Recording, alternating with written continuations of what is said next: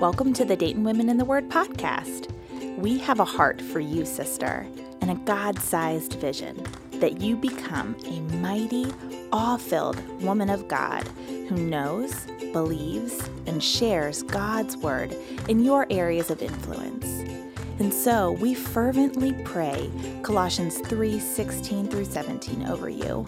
Let the word of Christ dwell in you richly, teaching and admonishing one another in all wisdom, singing psalms and hymns and spiritual songs with thankfulness in your hearts to God. And whatever you do in word or deed, do everything in the name of the Lord Jesus, giving thanks to God the Father through him.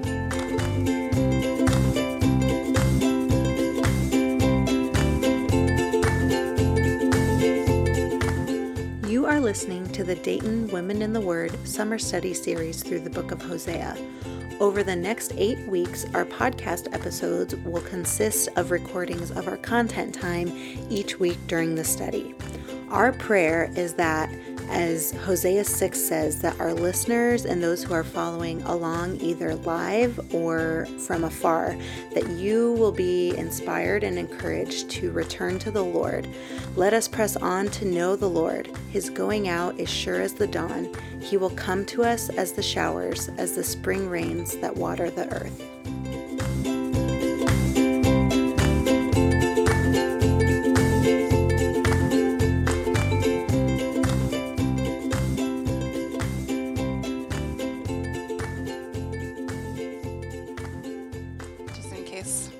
Anyone here or in the podcast needs to know, we're going to be talking about some sensitive things tonight. First, I want you to know, as you do know, we're talking about Hosea 1 through 3 for 2 weeks in a row. I really labored over how to cover it, and I decided just to work through it in sections. So tonight we're going to cover Hosea 1 through 2:13, and next week we will talk about chapter 2, verse 14 through the end of chapter 3. And what we talk about next week is going to build on what we talk about tonight. So I just want you to be aware that tonight's not going to be super heavy on application throughout, because we're building from this week to next week. There will be some application toward the end, though, so just keep that in mind. I've broken it up into 3 sections for us tonight. So what we're going to cover are main questions that we're going to answer tonight. The first section, we're going to talk about what a covenant is and what's special about the marriage covenant specifically. We're going to talk about the significance of Hosea's kids' names and the promises that follow those oracles. We're going to talk about how idol worship is spiritual adultery, what the result of spiritual adultery is, and then the specific results the text tells us about Israel's adultery. And then we'll wrap up with homework for session 3. So before we do, I'm going to pray over us, if you will join me. Father, thank you for loving us. Thank you for coming after us. Thank you for your creative mind and your sensitive heart that thought to give us this picture in Hosea, this very personal picture of our relationship, what our relationship with you looks like. I just pray now over these women, as I feel what we talk about tonight could certainly bring up some hard things, some pain, some things that we might not want to think about or look at or consider.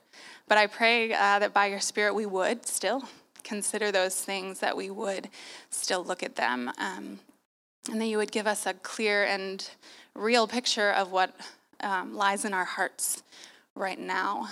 God, I pray that my words are just your words, proclaimed through my mouth, and that I wouldn't say anything that does not line up with your word. And God, I just pray that we would see you for who you are tonight, in the name of Jesus. Amen. Okay. I'm going to start by reading Hosea 1:1. So if you want to open up your copy of the scriptures, whether that's your binder or your Bible, we're going to start there. Hosea 1:1 says, "The word of the Lord that came to Hosea, the son of Beeri, in the days of Uzziah, Jotham, Ahaz, and Hezekiah, kings of Judah, and in the days of Jeroboam, the son of Joash, king of Israel." Now we know from last week what the days are. The days are a time of prosperity that led to spiritual adultery and spiritual complacency. The good times were coming to a close, and the turbulent times were looming in the future. I want to remind you, just keep this in your head. This is a literal story. This is a story that really happened. Keep this in mind as we go. It's also a picture, but it is a real story as well. This really happened to Hosea and Gomer. Hosea 1:2 says, "When the Lord first spoke through Hosea, the Lord said to Hosea, 'Go, take yourself a wife of whoredom, and have children of whoredom, for the land commits great whoredom by forsaking the Lord.'" Now, right off the bat, that is a shocking sentence to start the book. We're starting it off with the word whoredom 3 times in a row, and when God repeats himself, you know that he means business. John Piper says, "What we read in Hosea is shocking because the sin of Israel is shocking in the eyes of the Lord." Now, the word whoredom used there is a broad term for various kinds of sexual misconduct. It doesn't mean necessarily that she was a prostitute. We know that she was not a cult prostitute because a different word is used for that later on in Hosea. But we don't know exactly Gomer's history, her status, where she is on the spectrum of unfaithfulness. So we don't want to assume too much of her in that area.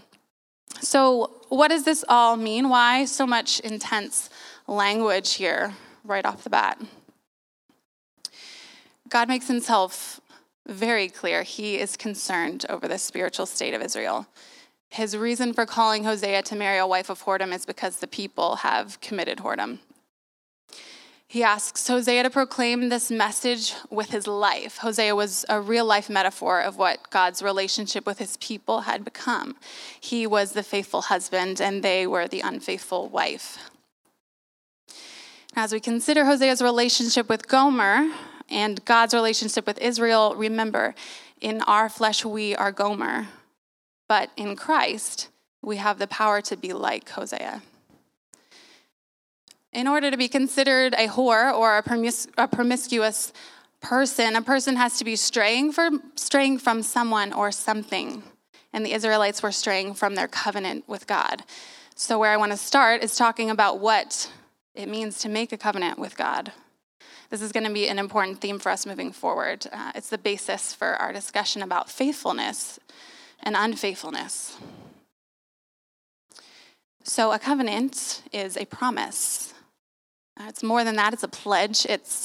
Another definition is an alliance, an agreement by 2 parties on a set of terms.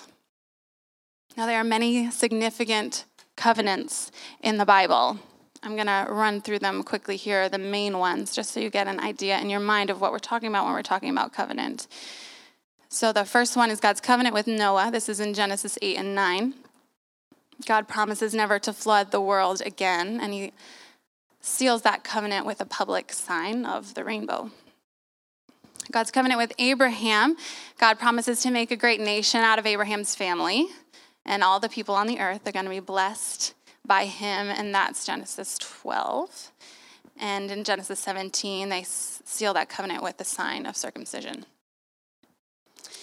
God makes a covenant with Moses and the nation of Israel. This is what we commonly call the Old Covenant. God promises Israel is going to be his people if they obey him in the 10 Commandments and the Holiness Code. You can find that in Deuteronomy, and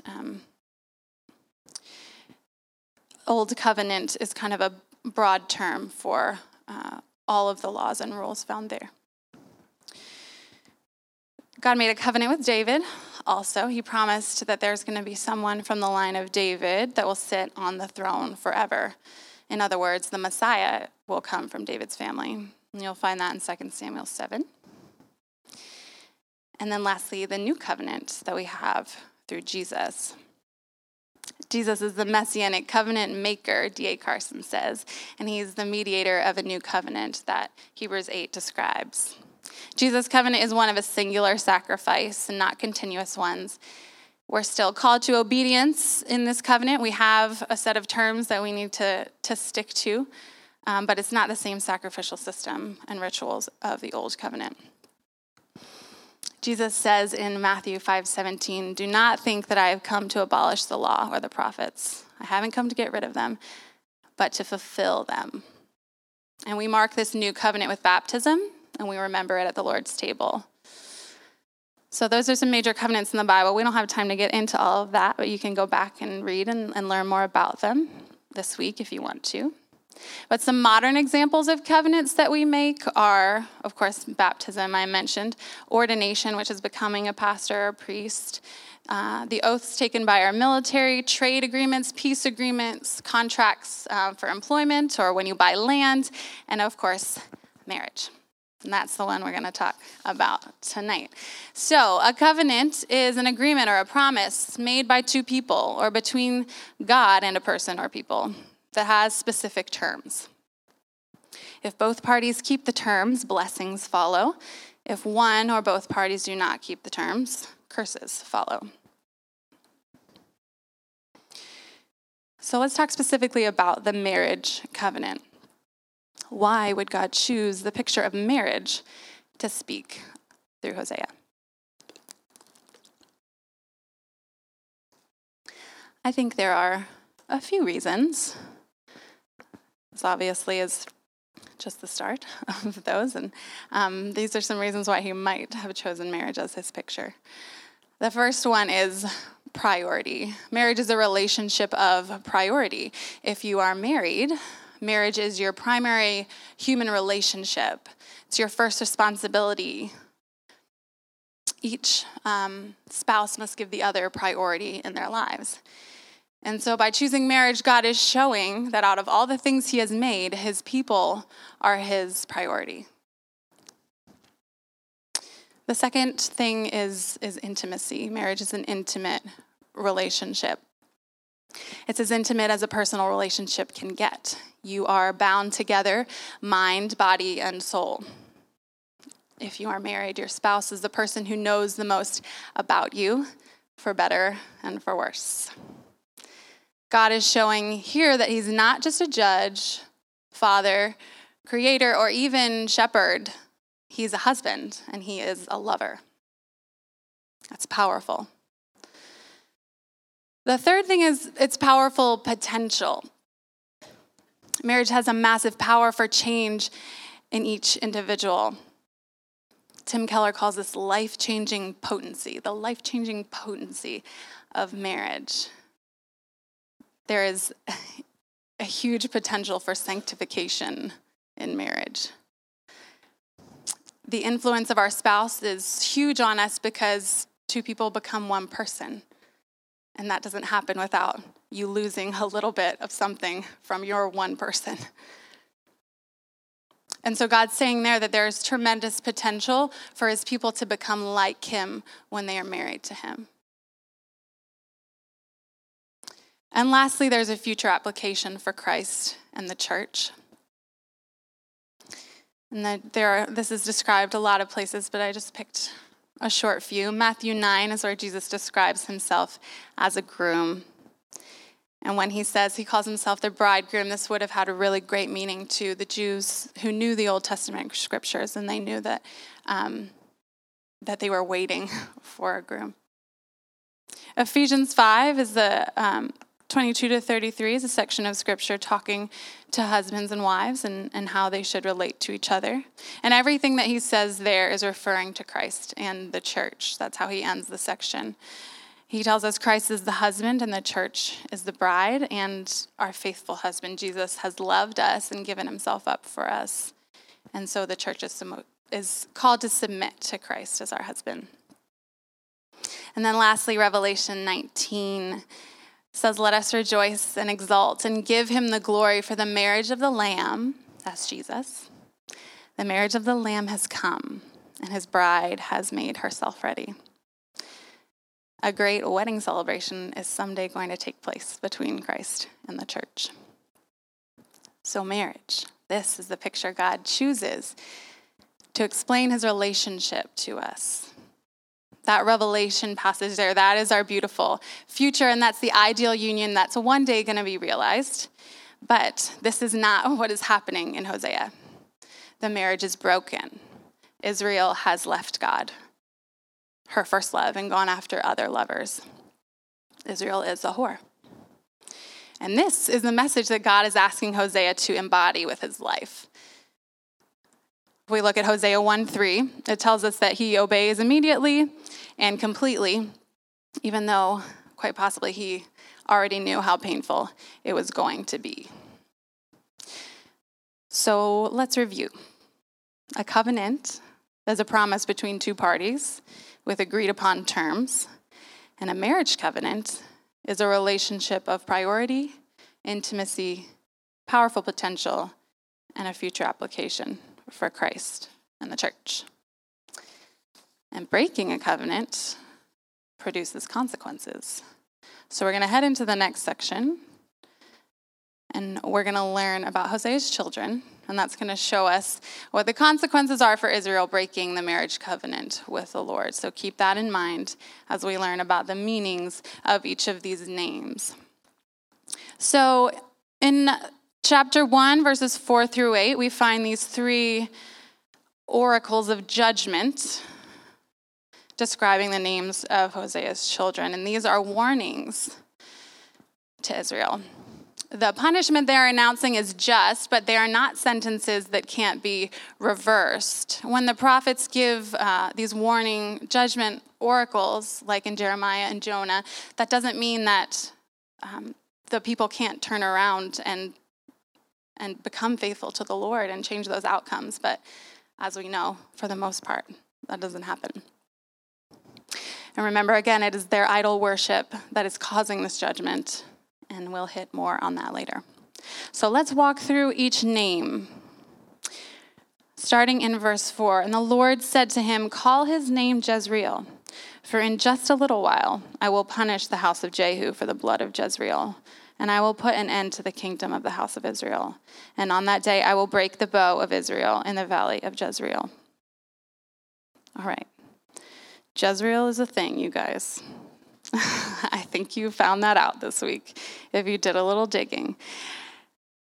What we know for sure here is that Jezreel is Hosea's child. We learn this from verse 3. It says, she conceived and bore him a son. So we know for sure that Jezreel is Hosea's child.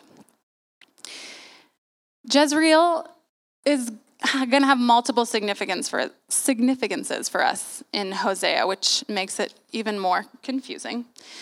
We're going to talk more about Jezreel next week as well. But for what we need to know tonight, what's important for us is that Jezreel is a place with a lot of history, a storied history, but the most important thing to take away is that Jezreel was a place where a bloody massacre happened at the hands of a king called King Jehu. And to learn more about that in the Word, you can go to 2 Kings 9 through 10, chapters 9 and 10. So when Israel heard the word Jezreel, just in conversation, that would have been synonymous with the word bloodshed in their minds. Okay, so naming his child Jezreel was like naming your child Auschwitz or Columbine. Okay, so the word Jezreel would have immediately taken them to this bloody incident. More on that in a second. God says here that he's going to end the northern kingdom and break their bow. So that's the judgment that he's talking about here. And breaking the bow, talking about like a bow used in battle. Breaking a bow is a sign of defeat in battle. When you beat someone in a battle, you break their bow to show that you've won. And so normally God uses this language when he's talking about Israel's enemies. He says he's going to break a serious bow or Babylon's bow or something like that. But here he's talking about breaking Israel's bow. So Israel's going to be left defenseless, and God is going to be the reason for that. So back to Jezreel. Anyone who would have heard the name Jezreel, Hosea said, hey, these are my children, this is Jezreel. They would have immediately been appalled to hear that. But this would likely have given Hosea a lot of opportunities to explain Jezreel's name and to warn people about the coming judgment. Okay, so when you think of Jezreel, think of bloodshed in this scenario. Next week, we will talk about how God turns that around and redeems the name Jezreel. But for now, keep this first picture in mind. So Hosea's first son, Jezreel, bloodshed. His second child is a daughter. Her name is No Mercy. And she may or may not have been Hosea's child. Verse 6 only says that she conceived again. So we aren't sure. No Mercy would also have been a startling name, a tragic name. It's like naming your child No More Chances, or We Don't Care, or We Gave Up. That's what it would have meant to hear in this time. So in order to know the significance of the name No Mercy, I think that we need to define mercy. Mercy is compassion shown in tangible ways. It's active. I like this definition by Philip Towner. He says, mercy is the quality in God that directs him to forge a relationship with people who absolutely do not deserve to be in relationship with him. Now, the word here used in Hebrew is rasham for mercy, and that means to love deeply, to have a tender affection, to have pity on, to cherish, or to soothe. And interestingly enough, the word is also used at times for womb or bowels, when it's referring to the feeling you have toward a baby in your womb or in the pit of your stomach when your heart is kind of turned towards someone in compassion, that like deep gut feeling that you have when your heart is turned towards somebody. So God is saying then, if that's mercy, God is saying, I'm not going to be taking any compassionate actions toward them for a time. I'm not going to be moved to help them or soothe them for a time. But then he says, but I will have mercy on the house of Judah. So in the midst of these judgment, he declares that, again, he will show mercy and all is not lost. But he says he's going to save them with himself and not by the sword or war or horsemen. And this reminds us that salvation is from God alone. God is the only one who has the power to save. Zechariah 4:6 says, not by might nor by power, but by my spirit, says the Lord of hosts. And God shows us the same mercy ultimately on the cross where he sent Jesus to save us and make things right. It's important for us to understand this concept of mercy and compassion. It's going to be a theme throughout the book. So Jezreel, no mercy, and then Hosea's last child is called Not My People. Now the term my people is a term of endearment that God uses. But here it's in reverse. It's a reversal of what we read in Leviticus 26:12. He says, and I will walk among you, this is God talking, and I will walk among you, and I will be your God, and you shall be my people. So this is like naming your child not mine, or not related, or orphan. And we don't know if Not My People was Hosea's child or not, but it would have been a very painful name to have if that child was actually not Hosea's, and very difficult to live under. And that's the feeling that God wanted to evoke out of Israel. So God is taking away this term of endearment that he has for them for a time, and he's pulling back from intimacy with them. And this "not my people" phrase is going to come up again for us next week, so we're going to unpack it a little bit more there. So hang on tight to that, and we'll get to it a little bit more next week. So Jezreel, no mercy, not my people. These are painful judgments. Painful to Hosea because he has to live them, but painful for Israel to hear. But what follows them are some promises. So we are going to look at verse 10 through chapter 2, verse 1. So I'm going to read that. Yet the number of the children of Israel shall be like the sand of the sea, which cannot be measured or numbered. And in the place where it was said to them, "You are not my people," it shall be said to them, "Children of the living God." And the children of Judah and the children of Israel shall be gathered together, and they shall appoint for themselves one head, and they shall go up from the land, for great shall be the day of Jezreel. Say to your brothers, "You are my people," and say to your sisters, "You have received mercy." So first we find a promise in verse 10 that the people will increase. The sand of the sea is an Abrahamic reference. Go back to Genesis 22:17. It says, "I will surely bless you, and I will surely multiply your offspring as the stars of heaven and as the sand that is on the seashore." So it's like God is saying here, don't worry, there's hope. I'm still going to keep all my promises. They're older than the law. Hold on and trust me. Next, we find a promise that not my people will become children of God. This is the first mention that we get of the parent-child picture. God's going to use that some more in Hosea. God as the father, Israel as his firstborn.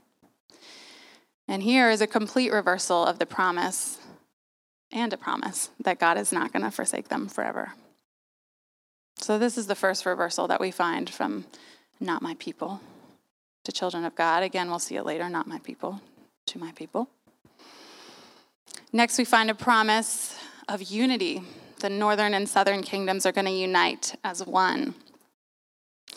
Jeremiah 50, verse 4 echoes this. It says, "The people of Israel and the people of Judah shall come together, weeping as they come, and they shall seek the Lord their God." And isn't that what God is saying that he wants? He says he wants them to come back to him, right?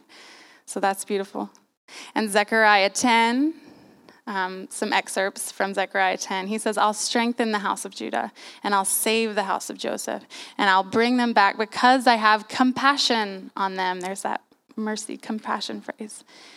"And they shall be as though I had not rejected them, for I am the Lord their God, and I will answer them. I will whistle for them and gather them in, for I have redeemed them, and they shall be as many as they were before." I just love that so much, you guys. I love it.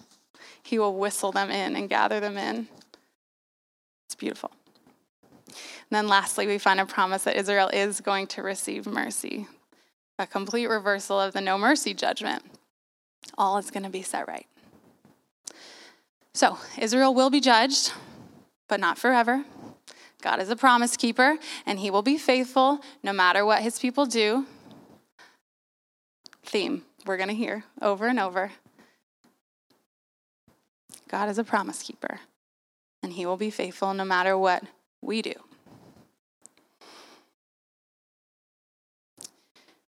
So we're going to move into the next section, Hosea 2 through 13. Hosea 2:2 says, "Plead with your mother, plead, for she is not my wife, and I am not her husband.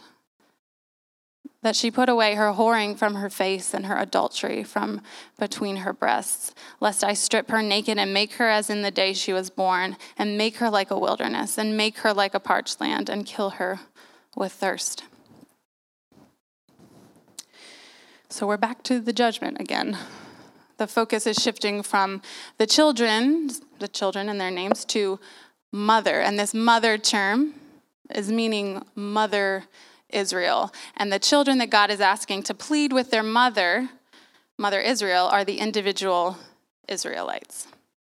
Okay, so verse 2 here is showing God's passion for his people and how deeply wounded he is by their unfaithfulness. He's feeling betrayal really deeply. But unlike humans, how do we usually respond to betrayal? We get angry, we get resentful. God responds with mercy. None like him. In the end of verse 2, God is calling Israel to put away her whoring and her adultery. So why is idol worship adultery? Take what we talked about covenant and about marriage, and begin to apply with me all of that to the concept of idol worship here. So if God is our husband, spiritual adultery is cheating on God with another god. This is what Israel was doing with Baal. We talked about this last week. We talked about what their spiritual adultery looked like, specifically with Baal, but what does it look like for us? It could look like an actual god, like Baal. There are actual people in the world alive today who worship Baal today. Wikipedia will tell you that. It could be some other religious figure that people follow or trust in, but anything can become a god in our lives. So we can put our trust in things like science, government, nature, other people, ourselves, material things, anything apart from God. And when we prize these things more than we prize God, we are idolizing them. We are having another god before God. Another way of saying it is idol worship is putting ourselves into the arms of something, giving ourselves completely to something that has no power and cannot save us. That is why it grieves God so much, because he knows that he is the only one with the power. He's the one who created all of these other things that we chase after. So right now it is worth it to pause and ask the question of you, is there anything or anyone that you are actively giving yourself to that is not the Lord? Is there anything, no matter how small, that has popped up in your mind as I have mentioned idolatry? Anything that you are trusting in or resting in or thinking about constantly or distracted by? I'm going to beg you right now, don't ignore it. Don't ignore it. God wants you for himself. Don't ignore it. So if that's spiritual adultery, what are the results? A broken covenant are the results of spiritual adultery. A broken covenant and receiving the curses that correspond with a covenant. So if we back up to when Israel made the covenant with God through Moses, Moses proclaimed blessings and curses over them. And the people knew what the consequences of breaking the covenant were going to be.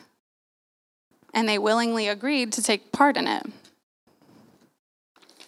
So now, after breaking the covenant, they're going to receive the punishments that they agreed to. It's important to remember here that God is not acting rashly toward them. He is carrying out the terms of the agreement that they both entered into willingly. As we work through verses 3 through 13, they're going to explain more fully what this looks like for Israel specifically. But before we do that, I want to tell you my story.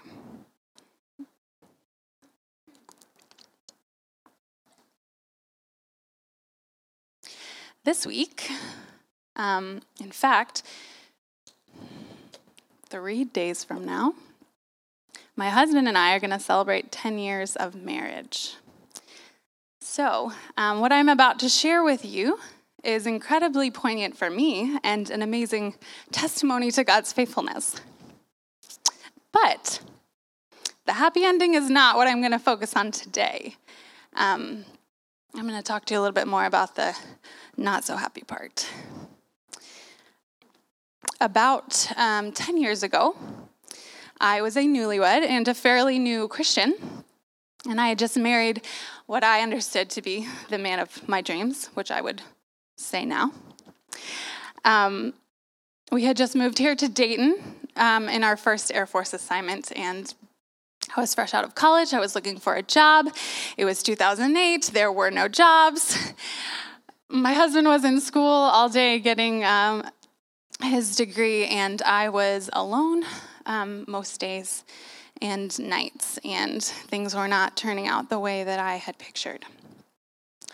So flashback to a year or so before, when I was still in college, my husband, soon-to-be husband, and I were in a long-distance engagement. I was interning at a PR firm in Philadelphia, and I had developed a close relationship with a coworker at my office, but I had convinced myself that getting married and moving to another state would fix all of those nagging thoughts that I was having about him. Well, what do you think happened when I was alone in my house all day in Dayton? I returned to my old habits. I went in search of love and relationship outside of my marriage. And I became emotionally attached to another man. And I was Gomer before I knew who Gomer was. But you know God, and so you know what he did.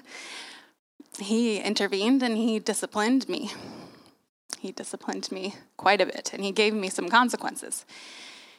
The hidden relationship that I was trying to play off as a friendship was revealed. My husband was rightfully angry and hurt and ashamed and confused. And I responded by running away.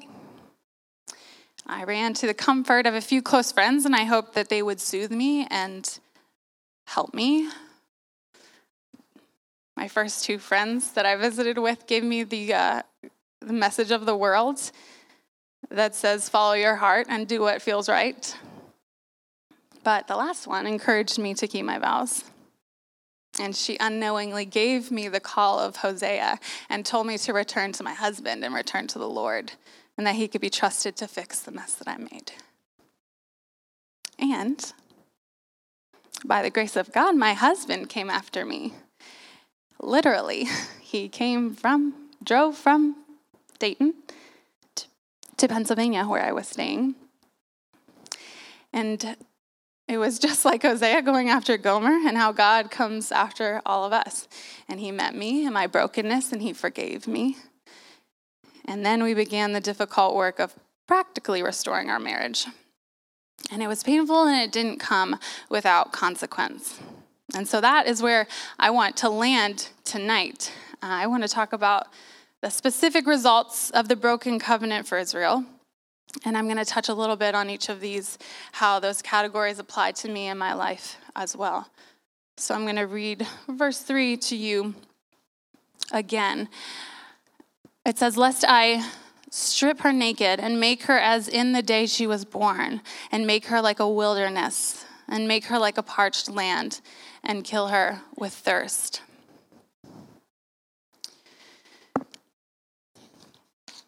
So the first result of Israel cheating on God is that Israel is humiliated. She's stripped naked and returned to the helplessness of infancy. Ezekiel expands on this idea. He says Israel will be stripped of her clothes and her jewels and left naked and bare. That's Ezekiel 16:39. And we find this repeated theme, the words wilderness, parched land, kill with thirst.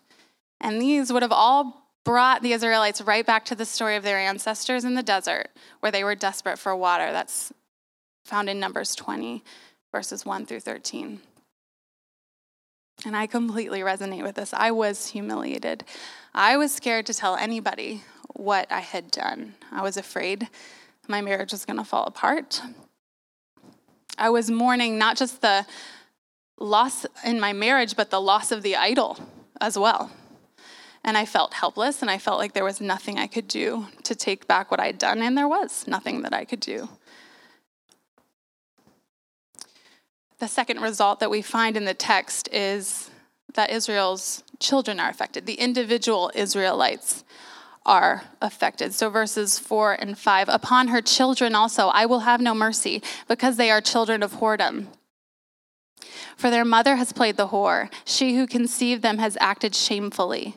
For she said, I will go after my lovers who give me my bread and my water and my wool and my flax, my oil and my drink. So Israel's children these are the individual Israelites. They are the products of Mother Israel's way of life. So the bread, the water, the wool, the flax, the oil, the drink, these are all things that they think are products of Baal, but they really come from the Lord. The Israelites have forgotten where they came from. They fell into the everybody's doing it mentality of their culture. And they forgot the miraculous story of God saving their people and providing for them, especially in the wilderness. Now, I didn't have any children at the time that this happened, but my children are going to know my story. And I was susceptible to sin, and so are they. I forgot that my marriage was where all of my needs were supposed to be met. The third result that we see in the text is that Israel is going to be kept away from her idols. And this is verse 6. Verse 6 says, therefore I will hedge up her way with thorns, and I will build a wall against her so that she cannot find her paths. So God's intention here is to hedge her in, and that intention is redemptive and protective and restorative. He's keeping her from straying, keeping her from getting to her lovers, doing something for her that she cannot do for herself. God's going to put obstacles in her way, and she's going to feel lost. And Job 19 describes the feeling this way, although Job, obviously, was not feeling this way on account of judgment, but as a test. For Israel, it's a judgment and a way to bring them back to God. But nonetheless, Job describes this feeling this way. He has walled up my way so that I cannot pass, and he has set darkness upon my paths. He has stripped me from my glory and taken the crown from my head. He breaks me down on every side, and I am gone, and my hope he has pulled up like a tree. He has kindled his wrath against me and counts me as his adversary. This is how it feels when God takes things away from us. It is painful. And this was very true for me. I felt lost. Everything was a mess. Everything was broken, and I couldn't find my way. Verses 7 and 8, we find the result that Israel will remember God in her desperation. Verse 7 says, she shall pursue her lovers, but not overtake them. And she shall seek them, but she shall not find them. Then she shall say, I will go and return to my first husband, for it was better for me then than now. It just sounds nice at first. But when you look at it closely, she's still actually focusing on her own needs. She wants to go back because she can't find provision in her lovers anymore, and she's still focused on provision and not provider. It doesn't say, I'm going back because I remembered how good God is and I love him a lot. It says, oh, this is not a great situation. And I remember that it was at least all right with my first love, so I'll go back there and see if I can still get what I need. So she'll go wherever she can to get her needs met. And it's easy to say a quick sorry than actually make a clean break with our old ways. Going back to her husband doesn't actually guarantee that she is going to change. Verse 8 reads, and she did not know that it was I who gave her the grain, the wine, and the oil, and who lavished on her silver and gold, which they used for Baal. She didn't know that God was behind all the provision in her life, but it is always the Lord. It's always the Lord. He's the only one with the power to provide all these things. This played a part in my story as well. I remember sleeping on our couch in our little apartment, and I was just crying out to the Lord for help, knowing that he was the only one that had the power to change anything in my situation. I couldn't do it. There was no amount of apology or groveling or saying that I was going to change or be different that was going to actually change me. I went back to my marriage, but I still wanted the things that I had gotten in the other relationship. And that is how I knew I needed Jesus so desperately. And then I began to cling to him like I never had before. The last result that we find in the text, second to last. Verse 9 says, therefore I will take back my grain in its time and my wine in its season, and I will take away my wool and my flax, which were to cover her nakedness. God pursues us by withdrawing blessings. I'm going to say that again because it's crazy and we don't get it. God pursues us by withdrawing blessings. We misunderstand this all the time. It seems really backwards because our culture shows love by giving gifts. So it seems super backward to us, and it doesn't feel loving when God takes something away that we care about or we don't get what we want. But what he's really doing is taking away the distractions so that we can see him again, and he's leading us back to himself. He is the real blessing. That's what we discover when everything else is taken away and he's the only thing there. We can see clearly again that he's the real blessing. Oh man, you guys, I felt this one big time.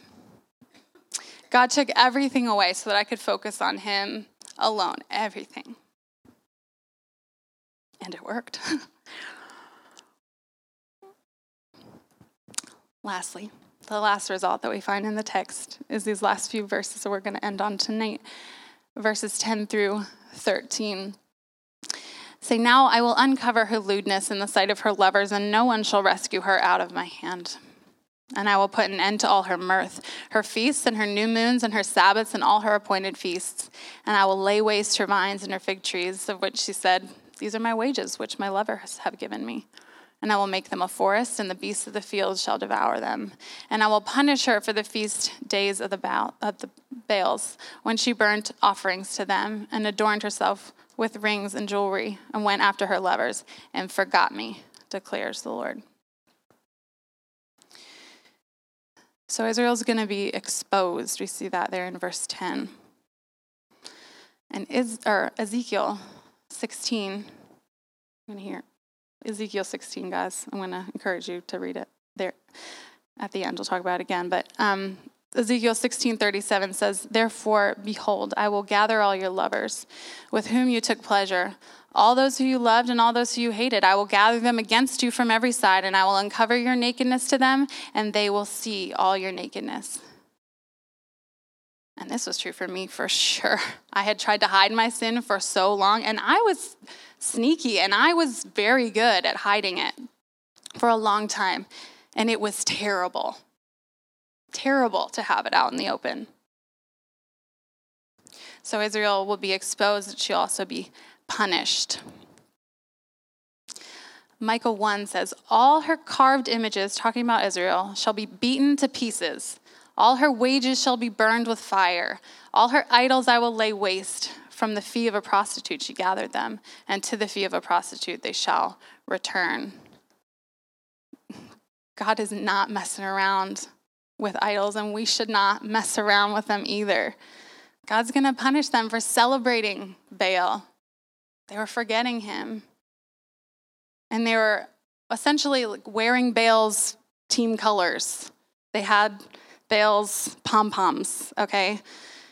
The ring and the jewelry references are to the adornments that prostitutes would wear.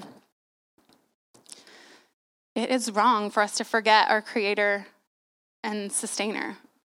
He's the one that deserves glory and honor and reverence from us, the only one who deserves that. So God's saying here, those feasts, those offerings, those jewels, I'm taking that all away, and we're starting again from scratch, and I'm about to do a new thing. And the new thing is what we're going to talk about next week, so hold on to your hats. All that's going to come into clearer view when we finish chapter 2 and into chapter 3. But all these results of infidelity. We all experience these to some degree at times because we've all been unfaithful to God. Romans 3 says we've all sinned and what? Fallen short of God's glory. We all deserve these outcomes. But Jesus experienced them instead to a degree that we cannot imagine. He was humiliated and desperate and exposed and punished. And as the song says, he bore the wrath reserved for me. Now all I know is grace. So I want us to sit in this a little bit. Sit in this a little bit this week. That's why I haven't spent too much time on application, because I want us to remember that we are born sinners. We're born covenant breakers. We're born adulterers. That is literally my story, but it's your story too. We are destined for judgment, for separation from God, and we are born Gomers.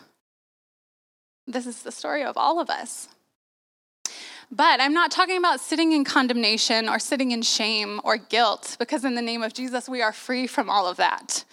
But what I'm suggesting here is that we spend some time this week, dedicated time with the Lord, alone with him, honestly asking him to show us where our idols are and where our blind spots are.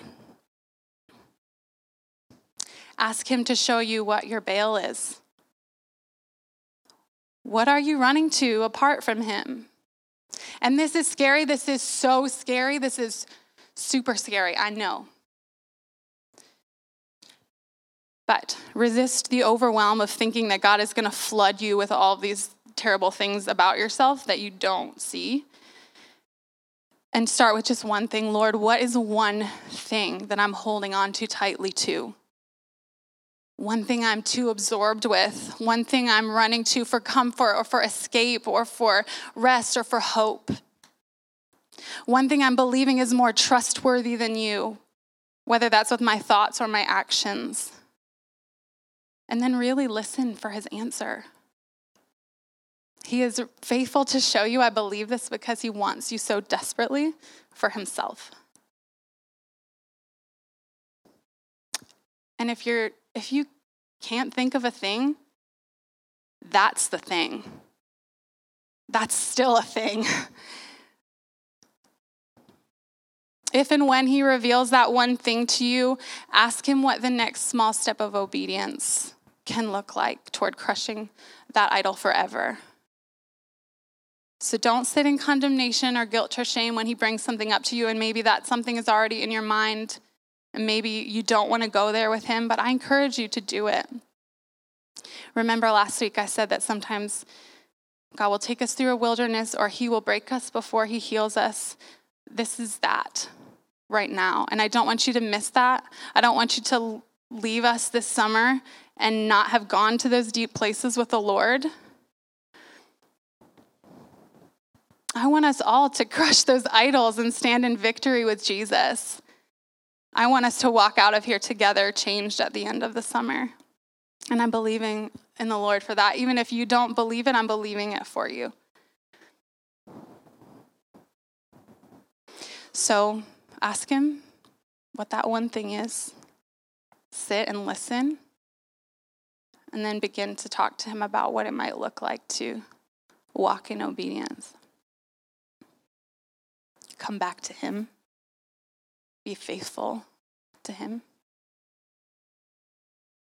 And when we come together next week, we're going to be talking about the hope of restoration and about the beauty and the difficulty of those wilderness seasons. And we're going to talk a lot more about redemption in Jesus. And so there's a lot more to come on this topic for us. But I really do challenge you with that this week, ladies. I really do hope that you won't just walk out of here and do your studies and come back next week and forget about it.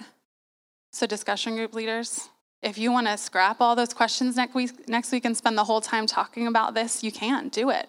Do it. I encourage you to do it.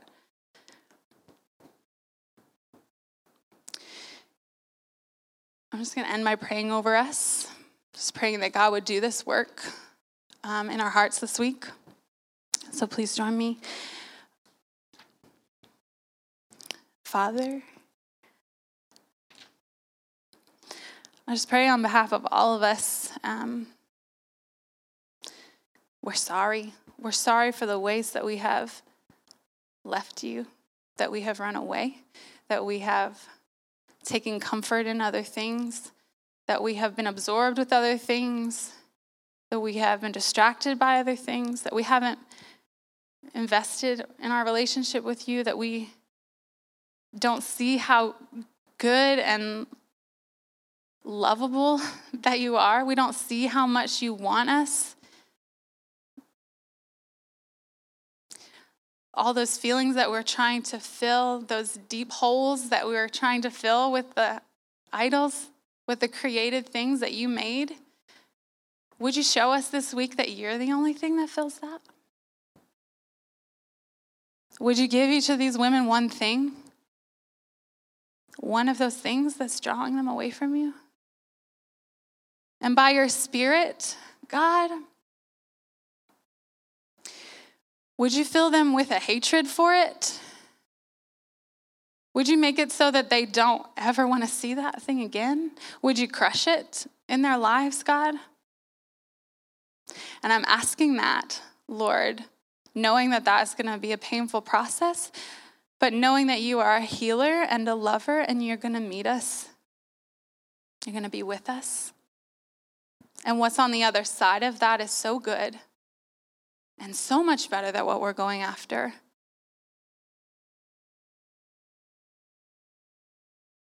God, do this mighty work in us. Dig up the deep and hidden things, the secret things that only you can reveal by your Spirit. We say, even if it doesn't look like we want it, God, we say that we want that. We want relationship with you. We want deep intimacy with you. That is what our heart longs for. That's what you tell us in your word that our heart longs for. We want to come back to you. And so this week as we study, God, show us how. Meet us in your word. Soothe us with your mercy and your compassion, God. Come back in your faithfulness like you say that you will, no matter what we do or how we act toward you. And because you're a promise keeper, we know that you're going to. And we say thank you. And we are grateful for that. And thank you to Jesus, who took all of those punishments for us, who took all of those results of our unfaithfulness on himself. A gift that we can never repay. God, we ask that you would grow in us a deep, deep love for you that spills out into the world and into our relationships and covers everyone that we come in contact with, Lord Jesus. Let your kingdom come. Amen.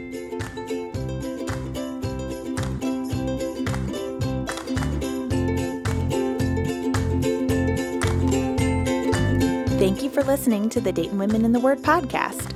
For more resources and encouragement about how to go deep in God's Word, visit us at DaytonWomenInTheWord.com on Instagram and Facebook. May you dwell richly in His Word today, sister.